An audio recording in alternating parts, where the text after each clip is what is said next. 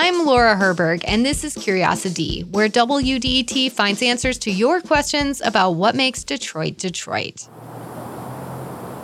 Do you hear that? That is the sound of steam coming out of a manhole cover in Detroit. These are all over the city. And I've wondered why steam comes out of the streets for a decade. Finally, in 2021, I got to the bottom of it. I went into the city's tunnels and found out why steam comes out of the streets in Detroit. Here's that story. I'm looking into a manhole in front of the Gem Theater in downtown Detroit. There's no steam coming out of it, but officials from the company Detroit Thermal say this is one of a handful of places where they can access their network of steam tunnels. The company invited me to go down with them to take a look, but there's no elevator or stairs here. To get to the bottom, I'll have to climb down a 60-foot ladder. Luckily, the company has brought out a cable system that I can hook onto. This is a retrieval device. It'll keep you safe in the event that you fall. It'll grab you and it'll lock you tight. That's Doug Jablonski, distribution manager with Detroit Thermal. He gives this advice regarding the descent. Take your time. There's no hurry. Some people may get claustrophobic, so if you feel awkward, odd, scared, there is nothing wrong with saying, I don't want to do this. We'll get you out.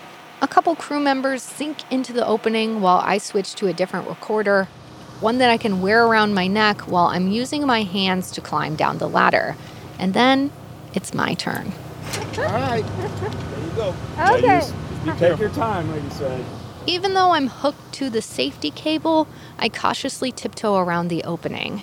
As I peer down, I can't see the bottom, just the ladder and the first graded landing I'll be climbing down to. I slowly lower myself into the hole, and as I do, I'm hit with a blast of wind. Fans are used for airflow and cooling in the tunnel system. But as I descend, the wind lets up. Eventually, I reach the first platform. Okay. Here we go. As the journey continues, I notice calcium formations in front of me that give the man-made hole a natural cave-like feel. After a few minutes, I'm finally almost to the last rung. What? Yay! Detroit Thermal CEO Todd Gretsch is not far behind. That wind was a little stronger than I even remember it at the top. Standing 60 feet below the manhole cover and looking up, it kind of feels like we're at the bottom of an oversized well. In front of us is a brick-lined tunnel about 10 feet wide and 10 feet tall at its peak. My understanding is they had miners coming in from all over back in the early 1900s to dig these tunnels out. It's actually bigger down here than probably you expect. Gretsch says there are miles of this underground tunnel network. It was built to carry steam to various buildings in the downtown area.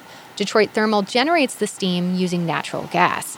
In this tunnel, the steam is transported through a metal pipe about a foot in diameter. In some other parts of the network, there aren't tunnels, but steam pipes are buried underground, carrying vapor to Detroit Thermal's customers. Gretsch says most of the companies they service use the steam for heating. They also use it for hot water in the buildings.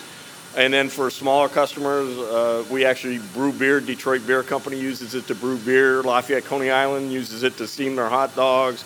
The hospital uses it to sterilize equipment. And why do these buildings not just make their own heat? Why don't they have just like a big boiler or something? They could, and some buildings within the city do, but it's a lot more efficient. It's easier from a safety perspective. They don't have to worry about maintaining a boiler in their building. They just have a steam line. They don't have to have a natural gas line run into the building, and it allows us to produce it in the most efficient way, too. As Gretsch and I walk down the tunnel, it's dark. There's no lighting down here, but we use flashlights to illuminate the way. He shines his on an opening up ahead. We're going to walk up to a corner here. You'll see the pipe kind of bends. It's one of our turning points, and that then branches off and goes over and feeds the Fox Theater and the Montcalm Fire Department. So we're ducking under the pipe here. On the other side of the pipe, the tunnel opens up like it did at our entry point. About 4 stories above us, there's another manhole cover. This one is in the middle of the street, and every now and again, a car tire runs over it. Gretsch and I look up and admire the sight. to get the light on the top coming in from the manhole. It's kind of beautiful. It's like being in a church or something. Beautiful as it is, something's missing. There isn't any steam. Gretch says that's because it's not common to see steam coming out of manholes in this part of their distribution network.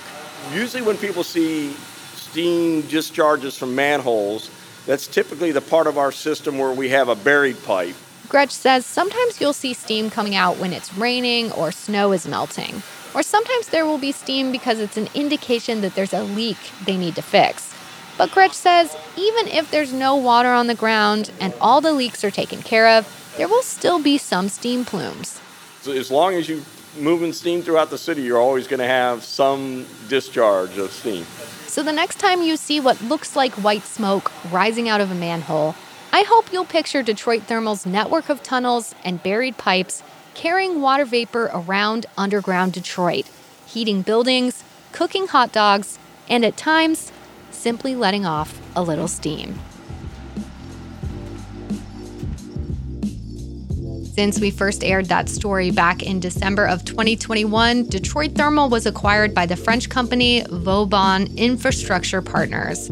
It's time for us to take a quick break, but when we come back, I'll have a couple announcements for you, so stay tuned.